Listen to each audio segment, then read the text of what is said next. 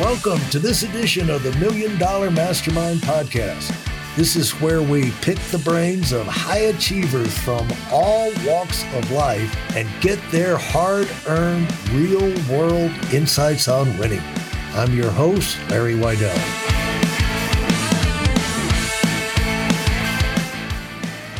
So what's the difference in the three things that you start, the other venture things that you started versus what your founder space approach? What's the difference?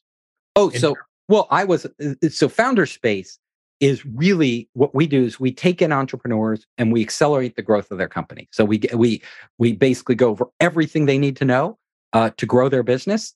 And what we do is we take a lot of entrepreneurs who are either coming from across the US to Silicon Valley or around the world entering this market. And we're connecting them with capital, what capital they need. We're helping them how to position their company, how to, understand their customers, everything they need to do to take that next leap from an early stage company, kind of in the beginning stages, all the way to a high growth company. When I was an entrepreneur with my own companies, it was me in the trenches, me doing that business. Me out there, figuring it all out myself.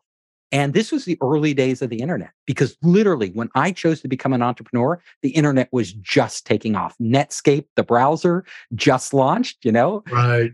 It doesn't exist anymore, but it was a huge thing. And I was sitting there and I basically saw the opportunity. I was like, this internet thing is going to be enormous. I got to stop making games and I got to get on this internet and figure something out. And I had a huge respect for my best friend from film school. She was an amazing person, and she was working at one of the top ad agencies in New York doing interactive products for them. Right. So we got together with an engineer she had worked with who had created a massively multi-user gaming engine. And he had created this for Microsoft for one of the first massively multi-user games. And we thought, wow, this is going to be a big business. This is going to be huge. So we all partnered together. And that launched our company. And then it was like every company in the world, these things are wild rides. I could go into a lot of details and a lot of lessons if you want, but it was a crazy ride. Now, are we talking about founder space? No, this is Spider Dance. My first startup, LavaMind, where I did Gazillionaire and a bunch of other business simulation games, was self-funded, literally bootstrapped, and all the money came into my pocket. The second one, we were like, we're going to build a business that's venture funded, not a game development company, but we're going to build a platform out there that literally, and so we went through, this is the struggle of being an entrepreneur. We had an idea and our at least my idea, the thing I was passionate about, didn't work. It didn't work. So my first idea for Spider Dance, our company, was we are going to take this massively multi-user gaming engine and we're going to go out to every game developer, because almost all the game developers in the world were producing single player games, just single player. That's all they knew. And we're going to get them onto our platform. So I ran around, because I was in the game business already, talking to all these game developers. And I quickly found out that there were two types of developers. There was one type of developer that was like, when we want that technology, we'll build it ourselves. Because people didn't use other people's platforms at that time. They were like, we're smart, we'll just code it ourselves. They didn't know how hard it was. The second type were like, we don't even need it. Single player games are fine. We're making lots of money. Who wants to play multiplayer? And then there were the few that said yes. And those few that said yes said, we will do it, but we don't want to give you a lot of money. Because nobody at that time yet saw the true value of massively multiplayer games, or very few people that I was talking to. So it was very early on in the industry. And I looked at the numbers. They wanted all this to make all these customizations for them, and they would pay us only a tiny bit of revenue. And then in order to make money, their game had to be a hit. And we were like, this is too hard. So after a couple months of kind of doing market research, I was like, we can't, we're not going to, the timings were too early. Yeah. So then we pivoted, which many startups have to do. And we said, well, we have this idea. The internet's kind of taking off right now in a big way. And people love chat. They love chatting online. It was before instant messengers. The only way to chat was to go to a website, meet people, and chat on the site. We go, what if we gamified this? What if we built a chat that you could plug into your site that was also games. So there'd be word games that you could play with people as you were chatting with them. And we go, this would take advantage of our massively multi-user game engine, and we'll call it Jabber Chat. And literally, we were one of the very first JavaScript plugins. The technology JavaScript was brand new. So we created this plugin. I went around to websites now and convinced them to plug it in. And it wasn't hard. Websites were, this is so cool. You can do this. And they were all plugging it in. We got hundreds of sites using this, but we had no money coming in, zero money. We're like, what do we do? Like, we have hundreds of sites. Then we heard about banner ads. Oh my God, brand new. This thing called banner ads. We're like, okay. We contacted this company. They don't exist anymore. They were a banner ad company. And we plugged them into our Jabber Chat. So now we had rotating ads in there. And we're like, we're going to make a lot of money. There's so many people using this. We're going to be actually pay for our hosting and give ourselves a salary. Yeah. We wait a month for the first check to come in. First check comes in, $13.51. Not even enough to buy a pizza, let alone pay for hosting and everything in our life. We were like, oh my God, nobody's spending money on these ads right now. It's too early. So we were like desperate. So we've been working now a while, months and months and months, and on this building these things, right? And we didn't have any business. We're like, what do we do? Like, we're hitting a crisis. Like, wait, we're going to go out of business. Like, we got to have to get jobs at some point. We looked around and we heard through the grapevine that MTV, Viacom, MTV, they were looking to synchronize online content with TV broadcasts they're building a game show called Web Riot. And it was the first of its kind. And basically, you're going to play this online music trivia game show. And they want a company to perfectly synchronize so people could play along with the game show online. And we were like, well, we have the massively multi-user engine for this. We haven't built the synchronizing part, but how hard can that be? Yeah. And so we decided we would call MTV and tell them we could do this, even though we didn't know. So we get on the phone, we're calling MTV, we're like, we're Spider Dance. We have the technology you want. We can build this. And guess what happened? We were calling the vice president. We got the phone number of the vice president, executive vice president of interactive TV. Guess what happened? He never called us back.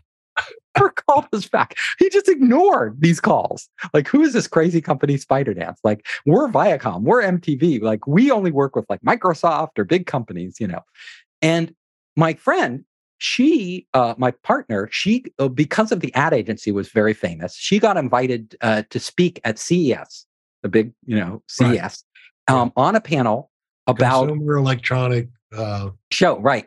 Show out in Vegas, Vegas, the biggest one, right? So she got invited on a panel to speak about what she was doing at the interactive stuff she was doing at the ad agency. But of course, now she's working for us. She just kept the speaking slot, went there as Spider Dance, and basically she was on the panel. She starts talking about what we're going to do. And she starts saying, like, we haven't built anything. Like, we just literally, she starts saying, we are going to redefine interactive television. We are building a platform that can literally synchronize online content on the internet to television broadcasts and frame accurate. And after her panel discussion, somebody comes running up from the audience and he's pushing through all the people, and he pushed right up to her and he goes, you have the exact technology we've been looking for. I am the senior vice president of MTV Interactive, and I need your technology. She goes, I know. I've been leaving voicemails for you. Apparently, he wasn't getting the voicemails. They were going to his assistant, right? It was just deleting. What's this crazy company, Spider Dance? Delete. He didn't get them. Yeah. So he basically within a couple weeks, we had a deal signed. And we had $350,000 in the bank that bootstrapped us. We launched that company. Lessons learned, like, you don't know where things are coming from, but you got to pivot quickly. You got to always be trying new things and looking for that opportunity where there's this extreme need. I call it extreme need. So I write about this in my book, Surviving a Startup. It's like everything you need to know from my experience. Real startups are not built on just great ideas, because you saw I had two great ideas that were too early for their time, right? One was a massively multi-user gaming platform, which is really popular right now and would do well today. And another one is, these embedded JavaScript entertainment things, which came along bigger later when advertising actually could pay for them. But we were really early, and I found that extreme need, and it literally our company took off. We signed the deal with MTV, and there's even more to the story. I won't go into it because it's a long story. But we ended up signing up most of the major TV networks. We had Warner Brothers, we had a History Channel, we had Game Show Network, we had A&E, we had NBC. Like all of them ended up. Now, do these just tumble one leads into another, or do you have to be proactive and go get them? You have to hustle and get these people. Everything's it's not like you sit there and they're all rushing up to the stage.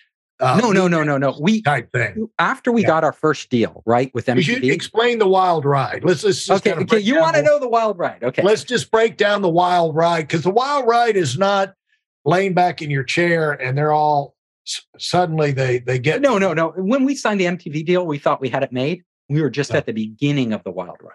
The beginning, like the roller coaster was just going up the first hill. We just buckled in. What happened next in our wild ride of this company was we literally got MTV as a client. We promised them in 9 months, literally in 9 months, they wanted to launch. And we told them, they were like, can you build this? Like, this is television. Television doesn't crash. Television doesn't go down. We need to know. And television has a launch date. Like, we're launching the show. Like, will you have this done in 9 months, and will it work? And we're like, absolutely. Like, it's going to work. Don't worry. We're thinking, we got to figure out how to make this work. Nobody's ever done this before. Nobody's ever synchronized a live TV broadcast to the web in a frame accurate manner before. And we don't even understand what you need to do this. We know we have the massively multi-gaming engine, but we don't know anything else. So it's the old days, and we had to go into the TV studios and figure out with their Chiron machines. They wanted to actually take content from the online, the winners from the online, and in real time push it back into the TV feed, so people at home could see themselves winning as they watched the show. And we're like, okay, we're going to figure this all out. And if it's half a second too early or too late, out of sync, people can cheat. Like, they can see the answer on TV and then answer it online, right? Yeah. It doesn't work if it's a half a second off. It has to be perfectly synchronized. Yeah. And then they were going to throw massive traffic at us, because this is a TV broadcast. It wasn't like other internet sites that you could grow gradually and add servers. It was like they're going to throw huge, everybody watching MTV at once at our servers. And literally, there was no AWS, there was no cloud. We had to manually bring the hardware into a co-location facility with a T1 line. We had to hook all the wires. We had to build our load balancing system. We had, there was no firewalls. We had to hack everything together, all in 9 months. So if you'd failed on this, it would have been a belly flop heard round the world, right? It literally. We at the same time we're building this thing and designing it. Nobody's ever designed anything like this. Yeah. We were also trying to raise capital, because we knew the $350,000 would get us to launch, but barely. Right. It wouldn't get us beyond launch. And we had huge hosting costs and all these things that we were. The software companies are voracious consumers of cash, aren't they? Yeah, capital. So we were like, we need more, 350,000. We can barely make it to launch. And when we had hired people to get this done. So I am out there trying to raise money with my partner, and we end up trying all these different VCs. And, all the VCs look at us and they say, yeah, that's interesting, but we don't know about this interactive TV thing. And what experience do you have? And we didn't have any, and this is the early days. Nobody's ever done it in history before. Yeah, you're supposed to have experience. Right. And it was before startup incubators. It was before money was easy to get. They wanted you to come out of Apple or some big company, Time Warner, and then they'll fund you. Independent developers weren't the hot thing. So it was the early days of venture in Silicon Valley. Right. And they were like hedging, and we couldn't get through, and we didn't have any relationships. Finally, we found this company in Hollywood that had just formed. It was a new venture capital firm with all these luminaries on its board. They literally had the head of Universal's TV production, and they had they had Michael Milken, the junk bond king. He was on there. They had that guy, guy who founded Leapfrog, and all these amazing people on their board. And So we went in to this room filled with amazing people, and we pitched them our vision for the future of Hollywood. Right. They were like, this is the future of Hollywood. We are giving you want $5 million? And we were asking it for at that time, what seemed like a really high valuation, but we thought we could get it. And we were asking for 20 million post money. And in the early days of the internet, that was super high for your first, round of funding. But they said, absolutely, we'll give you the money. So we basically racked up $60,000 in legal fees, which is a huge portion of our money, to actually negotiate the deal and get the contracts done. And we're nearing production on the thing. We're like a month away from production, launch. And we're like, we got to get the money in the door now. So we go, okay, we've done it. Let's sign the deal. You know what they said? What? They said, you know what? We've been talking about this, and let's wait until after you launch. And we're like, oh my God. They go, it's only like a little over a month away. Just wait and we'll give you the money. We're like, no. But we had no other options. We had bet everything on this one company. We're so busy, we'd spend all the time and focus on them. Those friggin' lawyers should have written that a condition in that contract. Yeah, well, we didn't know to negotiate. They couldn't do that. No. Lawyers. So we were just like, okay, we'll wait. We're sure it's going to launch. No problem. Meanwhile, we're sweating bullets. Like, our servers haven't been load balance tested. There's no way to do this. Like, if they're going to throw huge numbers of users at you, like we didn't have the software, the tools to do it. We just had to put. So MTV kept calling us, and they're starting to panic now. Are you sure this can work? Because literally every single day for the past couple months, they had been putting TV ads on MTV night and day. Come to WebRun. Thanks for listening to the $1 Million Mastermind. If you felt there were any valuable takeaways from this episode, please take a minute and leave us a 5-star review.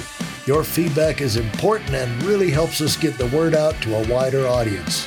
Remember, we have a valuable webinar that is absolutely free. Register for it right now at whitealumwinning.com. Thanks for listening.